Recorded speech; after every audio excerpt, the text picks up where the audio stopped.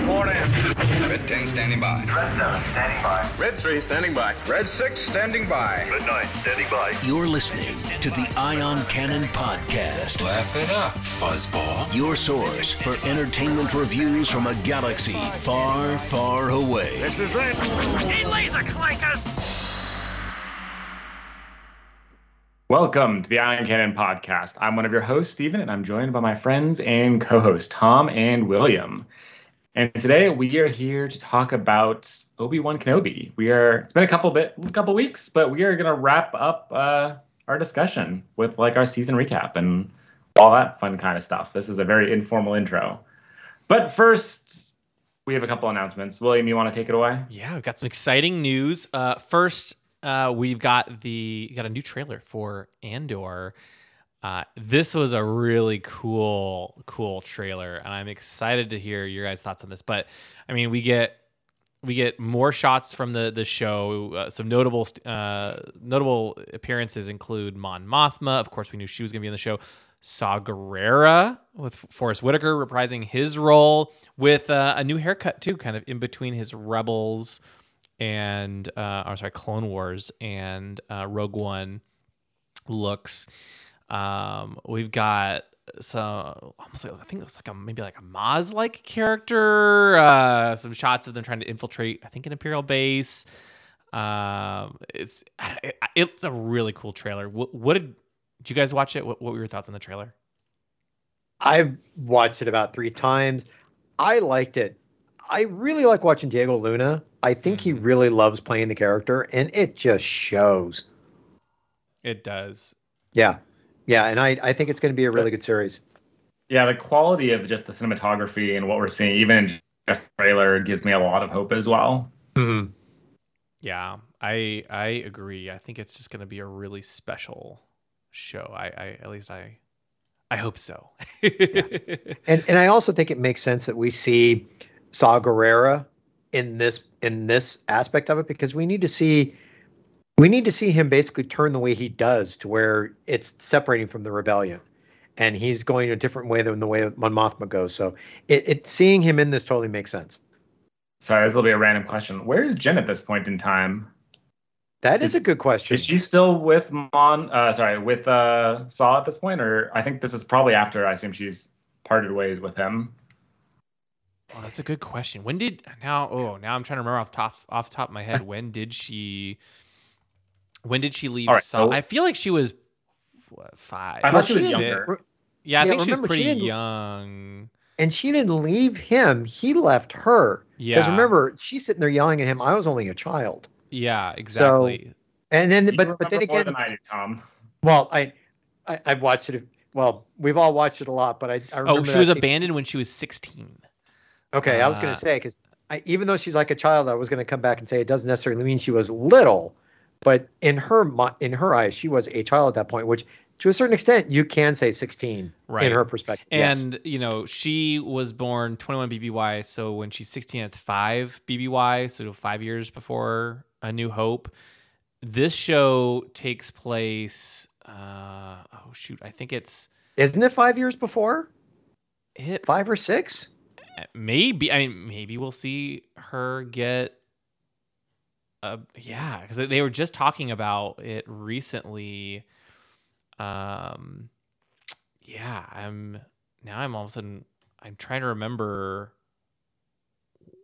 Yeah, she was pretty young. I've derailed this entire podcast. You did. Now I'm trying to remember, because I forget the exact dates and ages and that sort of thing. But it's a legitimate question, and it will be interesting to see, because remember, I think for the second season they're actually jumping forward in time for the it's 12 episodes, so 3 episodes for different aspects going to Rogue One.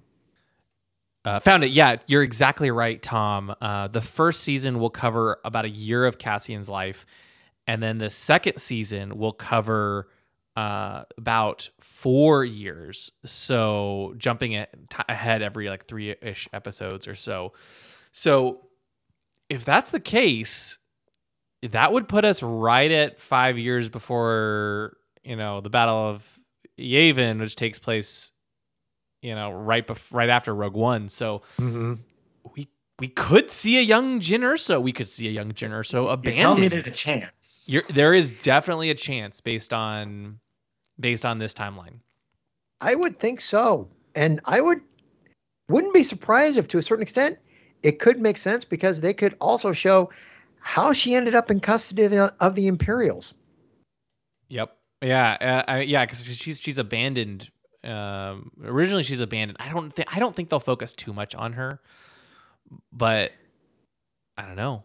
The trailer just looks really cool, and I'm excited for the show, where it's fast approaching. It'll be here before we know it. Just not too far. Actually, it's funny. It's almost old news at this point, but since we recorded our last episode, they actually announced that they were postponing the release of Andor from August 31st, just a little over a week out as we're recording this, to about 10 days to September 15 days, 2 weeks, to September 21st. So they delayed it about 20 days, but we're going to get not one, not two as originally announced, but 3 episodes as part of the premiere. How do you guys feel about this delay / larger premiere? Take it, Steven. Sorry, I was trying to find my unmute button. I feel pretty good about it. Like, more is better, and yeah, 3 episodes is what, a good, probably at minimum of an hour and a half, maybe longer. So I can't complain. I can't complain at all. I think it's going to serve the series best that they show the 3 episodes the way they do. And I'm really, really looking forward to it. Yeah, I'm excited because it's the first, spinoff of a spinoff, really, and so hopefully, hopefully it's a good way to grab people and get them excited. So we'll see. But man, if you haven't seen that trailer, go check it out. Disney's going big. In addition to putting out the trailer, they've also announced and releasing the first 3 episodes on day 1. They've also announced that they are re-releasing Rogue One in theaters. Rogue One will be coming out on August 26th, just 5 days before the series was originally intended to premiere. And you'll be able to go see it in theaters with a special sneak preview of Andor. So I think that'll be cool. Andor on the big screen. Oh, it's always so good. It's so good. And I hope, I would love to be able to go. I have some conflicting plans that might make it difficult, but I'm going to see if I can go if possible, because I love Rogue One, and I would love to see it again in the theater. So would I. I do like Rogue One. I think that was the one spot that they really pulled off a great movie. Yeah. Was that. Definitely. Yeah. In other Star Wars TV news, they've announced that Amandla Stenberg will star in The Acolyte. So we have our first casting announcement for The Acolyte, the series set during the High Republic, and more of a Sith-style series, a dark side focused, being directed by Leslie Headland. Amandla, of course, played Rue in the Hunger Games. And so, yeah, I'm excited to see what she brings to this series. I'm gonna find this fascinating, how they're gonna take this story for The Acolyte. How far are they gonna take it to where, rumor has it, we might see somebody, it's a rumor, somewhere somebody posted you could see Plagueis in it. Don't know. But anything like this right now out of all the series is the dark horse. This is going to be interesting to see how they're going to do this, and how they're going to write this, place within the timeline, see how it's going to tie together to everything. If it does, I don't know. It'll be interesting. Yeah, I'm fascinated to see. Mm-hmm. Yeah. Oh, yes. But if you want to see it, you're going to have to pony up a little bit more cash, because Disney Plus is getting a big price hike. They also announced that they're introducing a new ad-supported model per Variety. The current Disney Plus plan will increase from $7.99 to $10.99 a month. It's a 38% increase. And will be known as Disney Plus Premium with no ads. Whereas the Disney Plus Basic plan, which takes the current $7.99 slot that we're currently paying, will have ads, about 4 minutes of ads every hour. It's nice they're adding in another option for folks who maybe don't want to watch or don't want to pay full price. And this content's expensive, but price hikes are never fun, especially almost 40% increase. Yeah, that's a jump. And as you know, personally, as a Star Wars fan, I do not want to watch ads in my Star Wars. I want to be ad free and just enjoy it.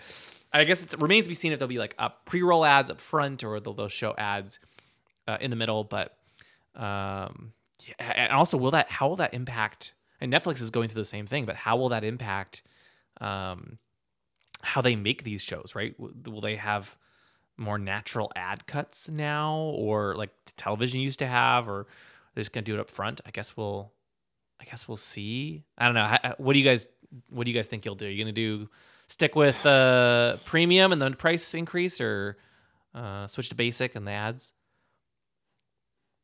I mean, I'm expecting to stick with what I've got for the moment.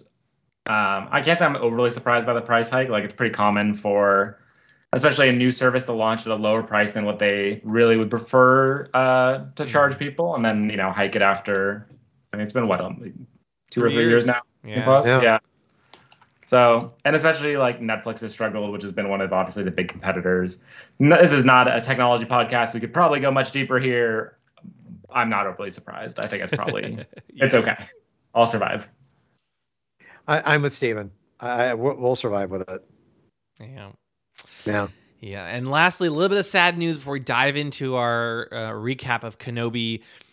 The KOTOR remake has been indefinitely delayed. They've been apparently hitting some development issues, and the project is currently on pause, and Aspire Digital, the developer, is looking for new contracts and development opportunities.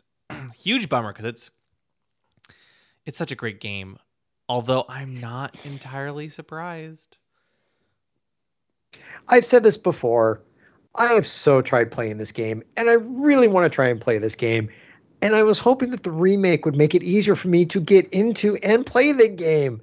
And now it looks like I'm not going to be able to still play it. I was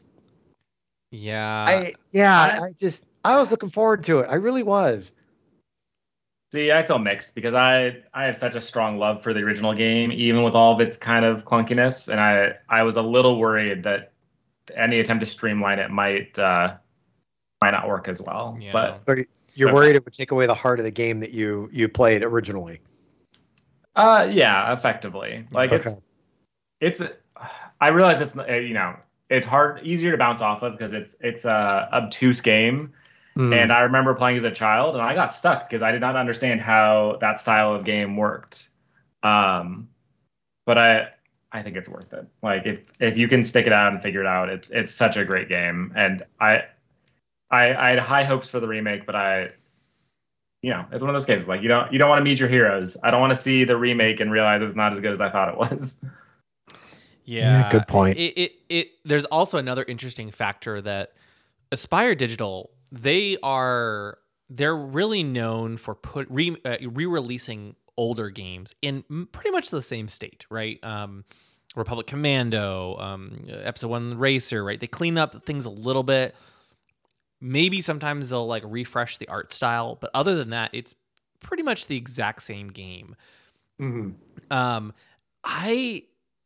They are not known for like creating new games out of whole cloth. And while yes, KOTOR is a remake, by remaking it, they would probably need to significantly re-architect the way the game works. Today, it's, the original game was more like turn-based. You'd pause it, you'd pick your actions, and you'd resume. Very much like pause and resume. And if they want to bring it into the modern era, they probably try to make it more real time, is my guess. Which would require massive changes to the way the game plays. And for a company that's known for polishing up and like releasing games rather than building new ones from scratch.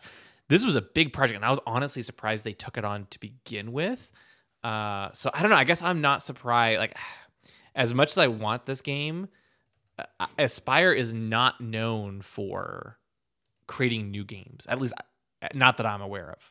So, yeah, it's a bummer, but Yeah.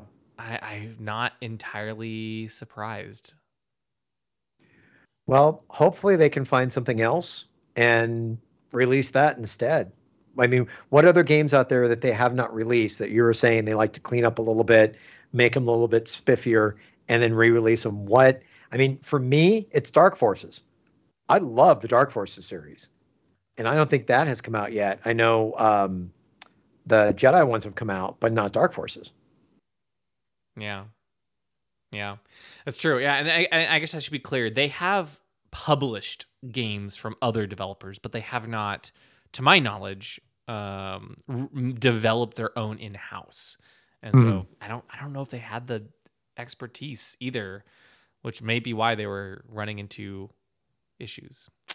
Anyway, we'll see. I hope they do they get the project back off the ground and on track, or maybe Lucasfilm gives the project to another developer, because I really want another KOTOR. And with that, we'll see. Should we get into our recap of this series? I think it's safe to say series. The 6-hour Kenobi movie? Yes. Yeah, exactly. Tom, for those who haven't listened to all of our reviews or watched Kenobi, and if you haven't, you should, what are we discussing tonight? Well, we are going to be doing a season review of the Obi-Wan Kenobi series that was on Disney+. The episodes were directed by Deborah Chow, and they are written by Joby Harold, Hossein Amini, and Stuart Beattie. Now, for the synopsis, since it's the whole thing, when agents of the Empire pose a new threat, Obi-Wan Kenobi emerges after years of hiding. I will say this about the episode, about the series as a whole. I did not expect the turn that they did to focus on Leia when you thought the whole time it was going to be something about Luke. Yeah, I think that was one of the greatest twists of the show. And Ewan McGregor was actually doing an interview recently and even acknowledged that, originally the earliest drafts, were supposed to be about Luke, and then they switched to Leia, and it just felt so perfect. And I think Leia is, without a doubt, the standout element in this series. I love Luke, don't get me wrong, but Leia is just fantastic in this show. I think they definitely picked the right storyline to keep the interest, because we've always said we've seen too much of Tatooine. Let's do something different. And in this case, you're back on Tatooine. Okay, now it's going to be a story about Luke, but they pulled a fast one on us and said, "Hey, it's going to be about Leia." And boy, I think that was the smartest thing they did. Yeah, Steven, what did you think of this show? So I think in general, I agree. It was definitely unexpected. It was a surprise. I did like the inclusion of Leia in the story. I think my biggest issue was just that it was a great story in isolation of everything that came around it. I do feel like it conflicts with episode 4, and makes that experience a little bit tougher. Leia's message to, General Kenobi, years ago you served my father in the Clone Wars. Really? He's the guy who saved your life not that long ago. Like, why no love for Uncle Kenobi? That part of it, I think, still bothers me a little bit. And I like the Star Wars fan in me goes back and forth between, I wish they would stop messing with canon versus they messed with canon, but it's okay. They made it work. So I don't know. I go back and forth even within the same sentence, as you can clearly see.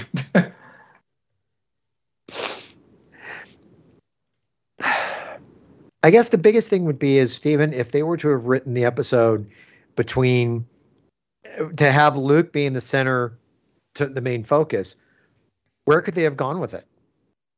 I mean, you're not wrong, Tom. if they'd gone with just Luke, I think it would have been a little bit tough. Like, I feel like we probably would have been stuck on Tatooine at that point, which, I'm done with Tatooine. I'm more than happy to not be spending more time there. So I can't disagree with you, but also I'm not a writer, and so I feel slightly less responsibility to try and come up with an explanation for that, if you know what I mean. No, I know what you mean. It would have been difficult for them to do any kind of story with Luke, because other than keeping him on Tatooine, because that's the reason why Obi-Wan was put there, is to watch over Luke. So that means all the storylines would have to have been on Tatooine. This way, they were able to get him off planet. And to my opinion, with a left field story of Leia, and the actress really is what made that work, I think they pulled it off. You might have the point about how they're playing with canon, about Episode 4 and the years ago you served my father in the Clone Wars. That you're right about that. But I think they have an easier time they proved it with the Leia storyline than they did with the Luke storyline. Certainly, yeah. I mean, like I said, it's fair. This is one of those things. Like, I'm a Star Wars fan, so I'm picky in a lot of ways. I think I would have been happier if, like, I really wanted to see them, like, make Leia forget or have Obi-Wan disguise himself more with Leia. I think that would have helped. Mm-hmm. Just kind of something to smooth out that little bit, like, hey, why is this relationship the way it is? Mm-hmm. No, and I can definitely see your point on that, because you do have the point to where he does basically, in a way, reveal he's a Jedi. So to sit there and ask that in Episode 4, well, she would have known he was already a Jedi, and that was Obi-Wan. So I see your point in all that. Yeah, I guess at the end of the day, it doesn't really bother me that much. Like, yes, you are right? It's a little weird, but I feel like you could probably excuse it and rationalize it. Where she's just trying not to be, reveal what's going on too much, or the connection. I mean, yes, she does talk about the Death Star and stuff, so it's not perfect, but I don't know. I could see it at least. Mm-hmm. But I loved their dynamic.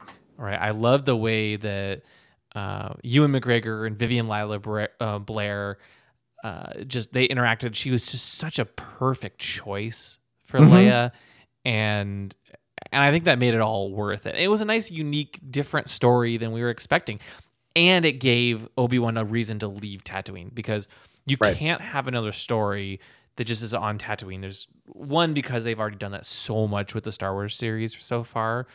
But two, because if the threat is on Tatooine the whole time, and like, you have the Inquisitors trying to find Obi-Wan and all this stuff.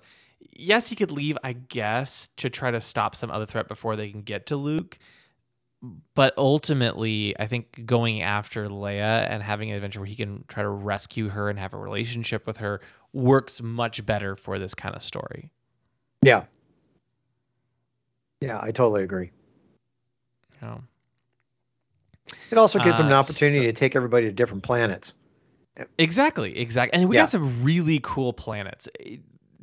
What would you say your favorite was of all of the planets? We got Nur with the Fortress Inquisitorius. We got Daiyu, that like Hong Kong like city. We got Mapuzo. What are some of the other ones? Well, we also got some really cool locations.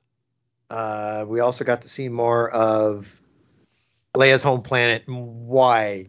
Oh my gosh, Alderaan. We got more Alderaan. Alderaan. That was amazing. Why was I blanking Having on only that? seen it so briefly at the end of Revenge of the Sith. Yeah.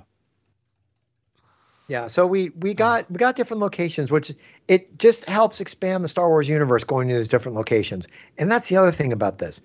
We're able to do that.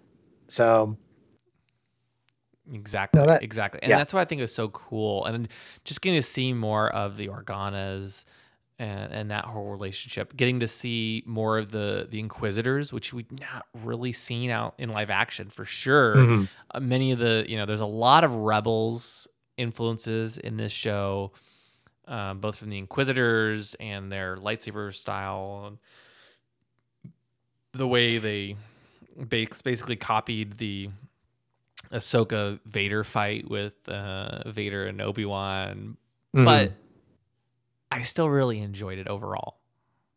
Yeah, and I think when it comes to the Inquisitors, I will have to say when it comes to the one Inquisitor Reva, when she first started out, and until you got to understand her backstory, I think the character for me grew more as the episodes went along because you really got to see the drive other than, going after Kenobi. No, there was a reason because she really, she was hunting Kenobi, but in a way she was actually hunting Vader, which I thought that was a twist.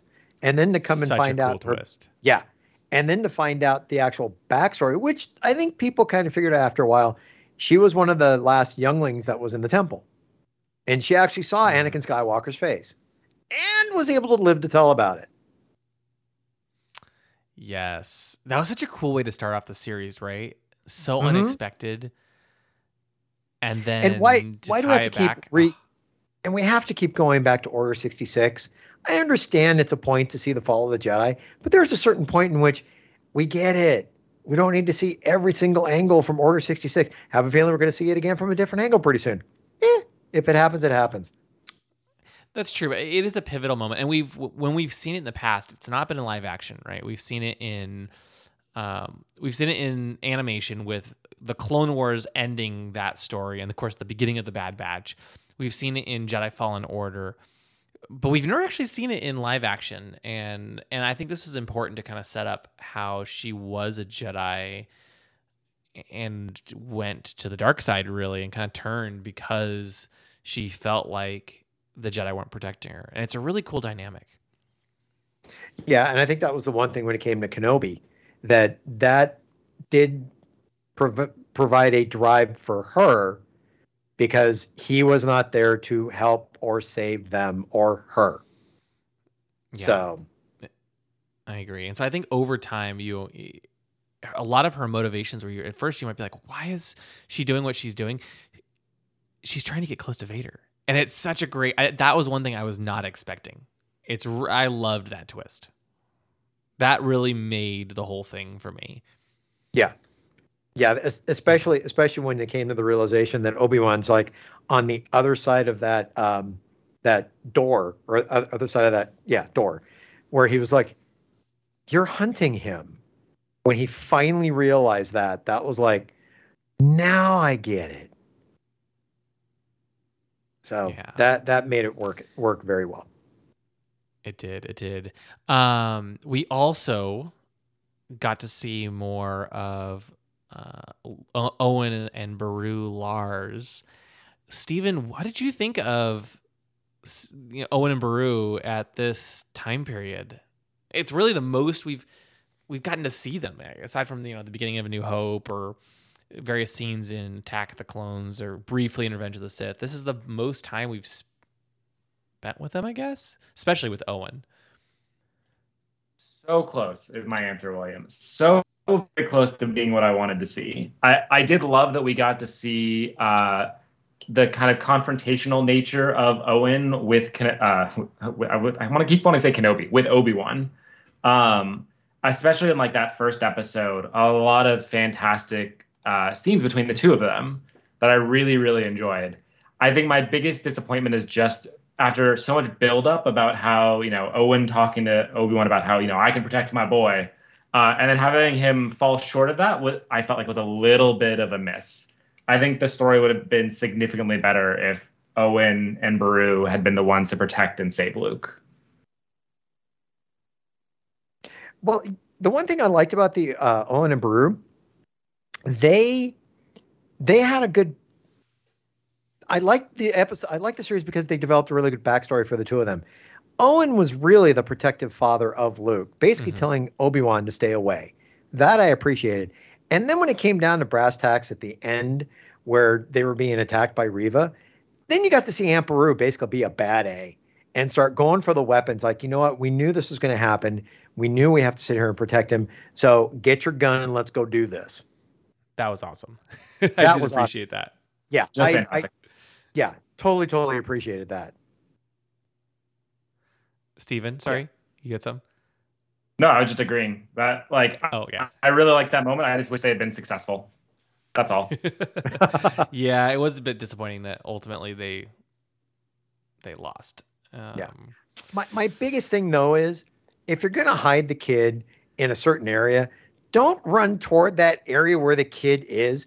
Run a different direction instead of Well, always. I think Riva could sense Luke, right? So it wasn't they were leading Riva as much as Riva was leading them. Okay, you got a good point on that one. True. Another thing I really enjoyed was the dynamic between Owen and Obi-Wan.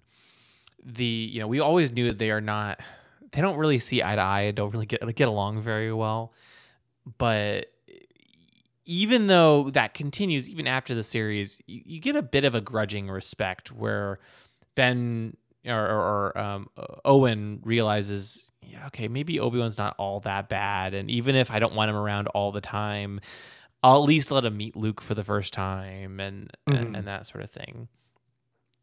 Which I appreciated. It was a lot of great layers to their relationship. The other thing I appreciated is we got to see how Luke got that little Skyhopper toy. That I thought was a nice touch. No, I disagree. Disagree. Why? Yeah, Okay, come on. Sorry. Come on. Why? This is the second thing that Kenobi did that bothered me. The first is the recycling of the mentor plus young child trope that Star Wars is leaning on super heavily. That one I at least accept that they found a formula they really like, and so they're going to do it. But the Skyhopper was it was fine. Don't get me wrong. It's not horrible. But do we need to keep explaining every minor detail from every background scene in all of Star Wars? I think it would have been a much better scene if Obi-Wan had just given him any random toy. Any random toy. That's fair. But I don't know. It was just one of those. It's the difference between I'm trying to think what a previous example of this was. The Mandalorians had a couple of them both ways. It's the difference between the ice cream maker that's we're revealing it's actually safe. The type of thing only an obscure Star Wars fan would know. And hey, do you remember this very prominent thing? Let's explain where it came from. It's I get it. You don't need to I'm already a Star Wars fan. You don't need to shove every piece of it into my face. Okay. But that ice cream maker actually paid off because I had to go buy one for my son, and it's in his room right now so he can put his Beskar armor in it. So, it works. But, I think that's what Steven's saying. But, I get your point, Steven. It is a bit gratuitous that they're like, oh, we have to explain how this toy came about. But I also enjoyed, again, how it was something that it was more the emotional, Obi-Wan wanted to give something to Luke and Ben refused. And then he finally, lets him do it. And I guess in some ways it's kind of cool because that toy, whether Luke knows it or not, it became a toy that's really special for him. A toy that he would keep until he was 19 and still fly around in his garage. And so I think from that standpoint, it was kind of nice. I guess Star Wars shouldn't do it all the time. And yes, Star Wars tends to rely a bit heavily on it. And I want to be clear. I agree that the act of giving the toy for Luke having to be rejected, I 100% agree. It made for a good emotional moment. Mm-hmm. I just wanted to see a little bit less of the extra bits. Okay, that's fair. All right. I guess that's fair. I mean, the only other thing he could have done is given him a stuffed Ewok, I guess. I don't know. Or a pair of lucky dice, maybe. I don't know. Yeah, not the lucky dice. That's for Han. That's for somebody else. Yeah. So we talked about Owen and Beru. We've talked about Riva. I mean, we're missing a very important character, William. Are you thinking what I'm thinking? I mean, yeah. How did you feel about the Grand Inquisitor? Live action for the first time since Rebels? That is a very good question. That's a valid point. Not what I was going to say, but I agree with you. The Who else could you be Inquisitor. talking about, Jim? Sorry. Who else could you be talking about? Well, I mean, there's a little thing like Anakin. But before we talk about Anakin, yeah, the Grand Inquisitor. I liked seeing the Grand Inquisitor overall. It was really cool to see him make the jump from Rebels into live action. The thing I didn't love was how they killed him off. I feel like they killed him off for the shock factor. Really, more than anything else. Feel. And yes, they needed to give Reva an opening so that she could have something to shoot for, and hopefully, give her a reason to be motivated. But it still was a little bit weird that they tried to shock the audience, and like, oh look, he's dead, he's been impaled, and then he just magically shows up at the very end. It was I think for me, about the only reason that would explain it for me was, and I think I said it in the show as well, when we reviewed the episode as well, that it at least showed you that it was revenge that basically kept him alive so he could go after Reva and get back at her. And that kind of drives also the whole thing when it comes to Darth Maul as well. It was the hatred, the revenge, and all the other stuff. When the Inquisitor reappears, he is acting like it is. I don't even know how to describe it. Like he was all nonchalant. Yeah, he acts like it's part of his master plan to let Reva kill him so that they can expose Reva, because for some reason they just don't kill her. Like it. I don't know. I agree, William. I did not find this particularly convincing. Okay, but also realize Reva also did not die in the episode as well. I mean, in the series as well. So I would have expected, and this is why I think I've said when it comes to this, I don't want to see another season of Kenobi. I would rather see a season of Reva, because I know we've sat here and talked about Star Wars is about redemption. Well, to an extent, her storyline, she did get redeemed. She was able to save Luke. She was able to bring him back to the Lars homestead. And now it's like she even turns to Kenobi. It's like, what do I do now? I agree. Yeah. I don't think, as much as I love Ewan McGregor, and I think the thing I loved most about this show was Ewan McGregor. Not that I didn't like everything else too, but like I love his character. I love Anakin and Obi-Wan. It was so great to see him back. Mm-hmm. But I feel like they've kind of wrapped up his story. I don't know how he could continue to leave Tatooine. Yep. And so I agree. Like if they're going to continue in some ways, I think a Reva spinoff would be better in some ways. Anyway. But okay, so we've got a lot we're talking about. Oh, sorry, Steven? That's it. That brings us to Vader. Yes. The other big, I don't know if I'd call it a surprise include, but definitely a key part of the story they wanted to tell. But Vader, I think, was kind of a shoe-in to include, and I think generally they did a fantastic job with him. From his complete dominance in so many of the episodes we saw him, to basically stealing the best part of Rebels in that amazing fight sequence with Obi-Wan in the ultimate episode. Mm-hmm. Just well done overall. I couldn't agree more. I loved the fight scenes. I loved Vader's inclusion, being able to see him on Mustafar and his Vader's castle, and seeing more like Anakin in the back to tank. Even the flashbacks with Hayden Christensen and Obi-Wan dueling in the Jedi Council chambers, or Jedi, some other one of the other top of the spires. It's really cool. I loved seeing them back, and the dynamic, especially when Obi-Wan and Vader are facing off, and you can see that emotion and the brotherhood and the anger. Oh, it's so good, and the hurt. Oh.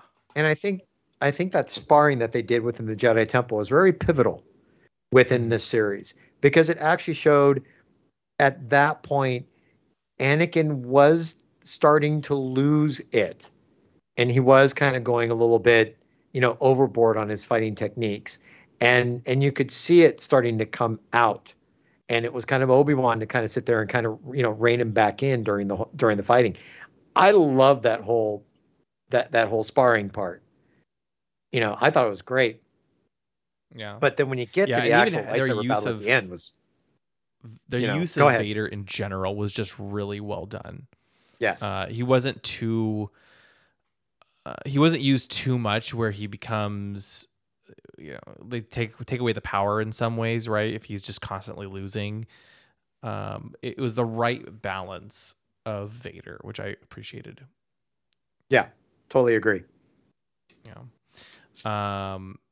We also got to learn more about the dark times in some ways. We got to learn about the path and this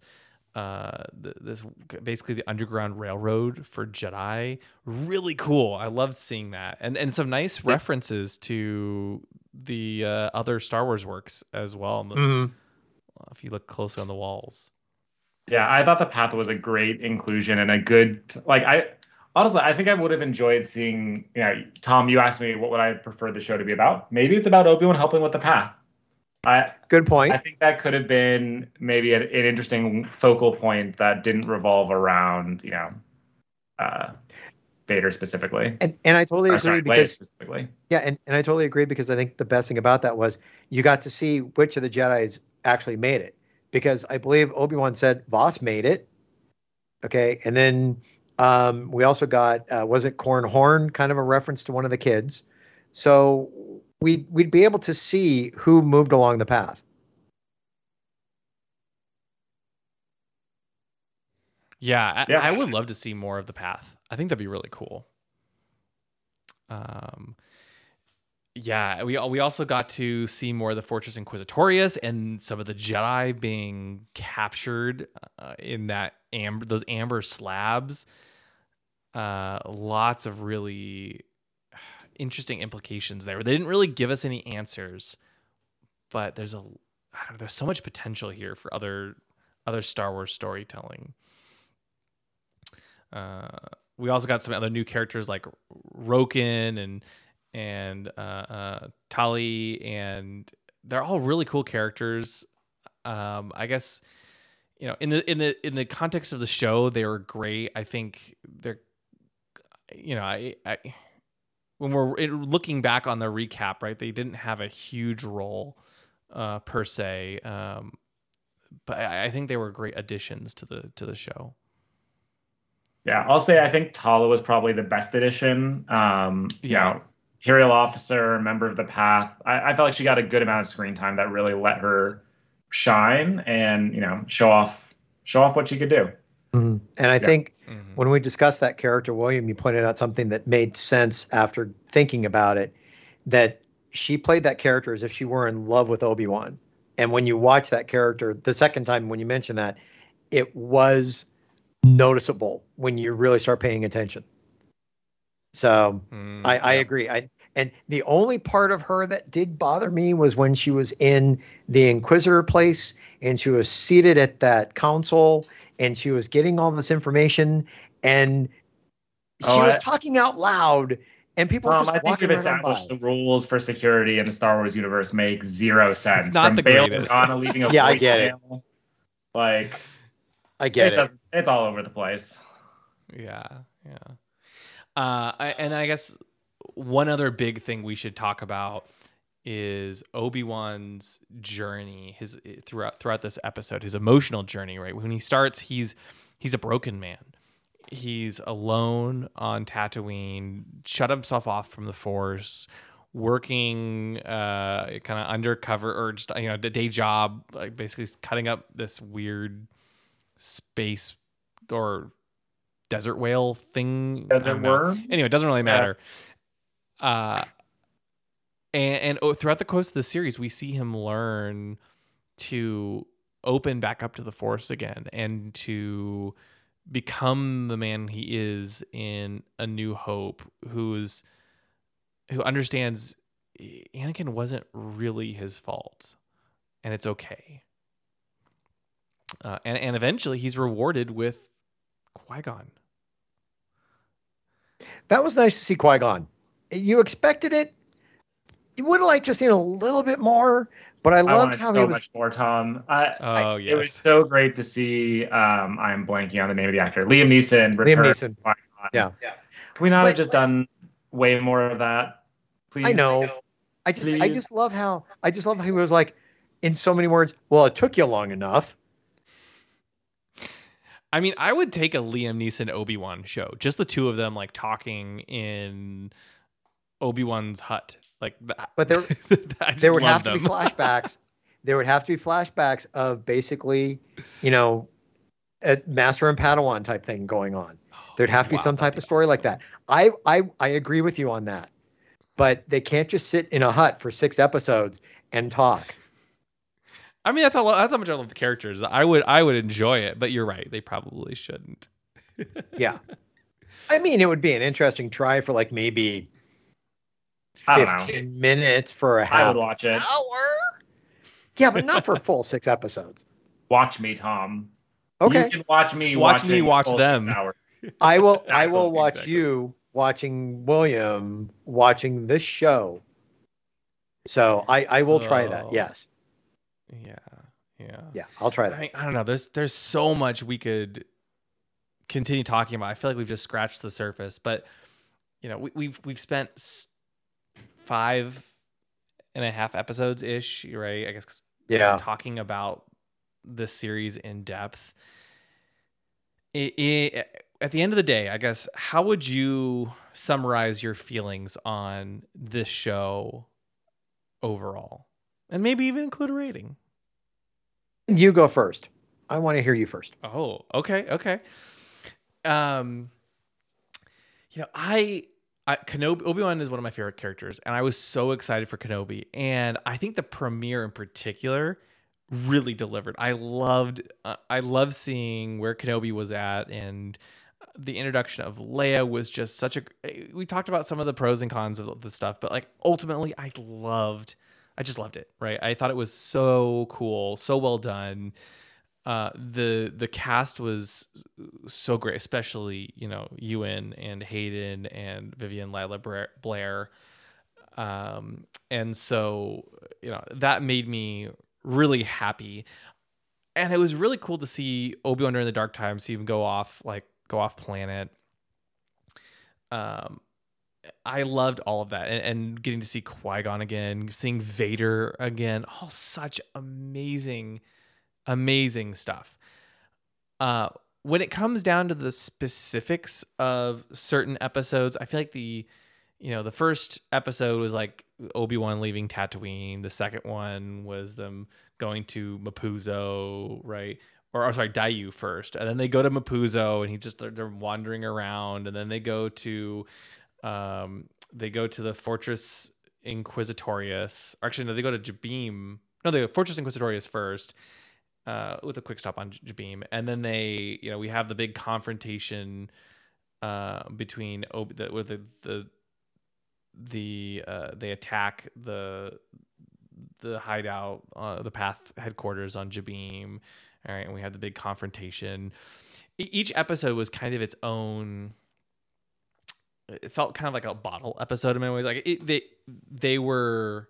A bottle episode is not the correct term, but like each one had a very distinct theme, right?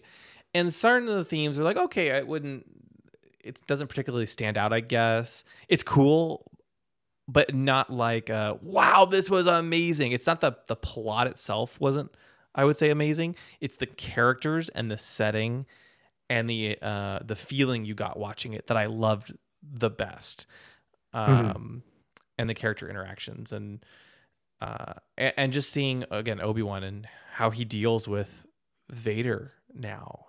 I really enjoyed all of that.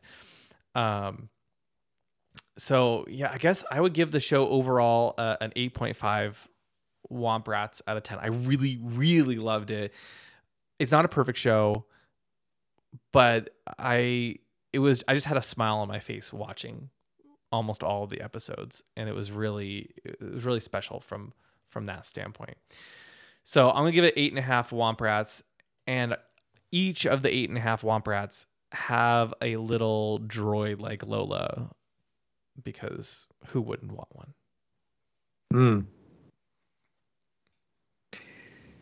Steven? I guess I'm going to go next. Well, Steven, go next. Or Tom. Oh, okay. I know. William, you have chosen me. Tom, I will fight you for it. So, William, it's interesting. I feel like I'm on the opposite side of the coin from you in some ways. I also broadly enjoyed Kenobi, but I feel like it was just not quite there for me. Like if there was, it's one of those things where like it's almost like a flip of a coin. You came down heads, and I'm coming down, I think, on tails. I think the core of the show is so close. Yes, I have issues with like going back to the mentor child, trope and so on. But like, I can accept that that's what they went with, even though it wasn't what I would have preferred. I think my biggest issues are just that the pacing for the show ended up feeling very uneven. And this is, I don't want to go too deep into like, the behind the scenes, but in some ways it feels like a movie that got chopped up into a TV series. And when they chopped it up into a TV series, they realized they needed to add on extra content to make it last for 6 hours instead of 2. I suspect there was a really tight, like 2-hour movie that Kenobi started as, and when they moved it to Disney Plus, they struggled to bolt on some of the extra pieces that were needed. I think I'm gonna give it 6.5 overall. I enjoyed watching it, but I think my overwhelming feeling after watching it is a little bit of bittersweet disappointment. It was good. I enjoyed watching it, but I also feel like it could have been so much more with just a couple of tweaks here and there. But my 6.5 Womp Rats, I mean, the Fortress Inquisitorius has a lot of different prisoners. We saw the Jedi room, but if you'd taken a left instead of a right, they would have gone down the Womp Rat Hall, which is in many ways even more terrifying, where 6.5 Womp Rats are being kept for future purposes. Wow. Okay. I love the series. I guess I'm going to go next. I'm going to go last. I love the series. I like the tone. I think this is a series that was needed. It gave a great backstory to Obi-Wan, and I can live with some of the things that happened through the episodes, like, Stephen, when it came to the Skyhopper, I can live with that. And God, I love when Beru sits there and takes charge. I thought that was great. Gave them great backstories. I still would love, and I will still push, I think Reva's the one that, out of all this, the most interesting character. After the first couple episodes, when you finally got to know what drove her, I think she became one of the better characters of the series. I had no problem with that character after the first episodes, because then you got to see where she was going. The little girl who played Leia, outstanding. Just to hold herself that well against Ewan McGregor, and the way they interacted was just so fun to watch. I'm overall series an 8. I could go higher. I'm going to give it an 8. I loved it. I will probably rewatch it, but I am in the camp to where I think Obi-Wan's story has been told. There's nothing at this point that needs to be retold, and I think it's done. And I think he's on Tatooine. I don't agree with possibly doing a full 6 episodes of Obi-Wan and Qui-Gon sitting around a place, drinking tea or calf and discussing old war stories, unless, of course, I'd have no problem with it. But I'm giving the series overall as an 8. My 8 Womp Rats, well, I'll tell you honestly, here's what happened. There will be an Obi-Wan Qui-Gon series that will be within Obi-Wan's hut. And it's going to be the Womp Rats that are going to be on a table acting out all the stories that Qui-Gon and Obi-Wan basically recite to each other when they're talking about the old war stories. So think of it almost like drunk history, I guess it is. But it's the Womp Rats that are going to be acting out all the stuff. Nice. Yeah. Well, this was a fun recap. I mean, I'm sure we missed things. There's so much to talk about on this show, but we really wanted to get this out. for all of you. I know that we've had a lot of questions. Hey, when are you going to do your Kenobi recap? So we've got it out. We're going to hope you enjoyed it. We have a lot more content coming. We've got Andor coming in just a couple of weeks, about a month actually, as you're listening to this. We've got a lot of Andor coverage for you planned, so stay tuned there. We've also got the Bad Batch starting in theoretically late September, although they haven't officially announced a release date yet. So yeah, there's lots of great content coming. Stay tuned, because we'll be right here with our thoughts on all of it. Tom, Steven, as always, thanks for joining me tonight to talk Star Wars. Anytime. And, most nights are talking Star Wars, William. Most nights. Well, yeah, you guys are lucky. You can talk whenever you want. Me, I've got small group of friends, but you guys can talk all you want. Hey, you guys live closer than me, and that's true. So I guess we'll probably be gone. We'll take the next couple weeks off again, and we'll be back in full force with our review of Andor when the series premieres on September 21st. Cannot wait. Oh, me too. We'll talk to you guys then. Thank you for listening to the Ion Cannon Podcast, your source for entertainment reviews from a galaxy far, far away. For over a decade, Ion Cannon has covered every corner of the saga, from the films and animated series like The Clone Wars and Rebels, to books, comics, games, and more. If you like what you hear, please rate us in your favorite podcast client. Your review will help this show grow within the Star Wars community. We can be found at our website, ioncanoncast.com, and you can follow us through Facebook and Twitter. To email us, you can do so at contact@ioncanoncast.com. The Ion Cannon Podcast is not associated with Lucasfilm, the Walt Disney Company, or any and all of their respective trademarks or copyright holders. Any opinion expressed on the show are that of the hosts. This podcast is a production by fans, for fans, and is copyright 2018.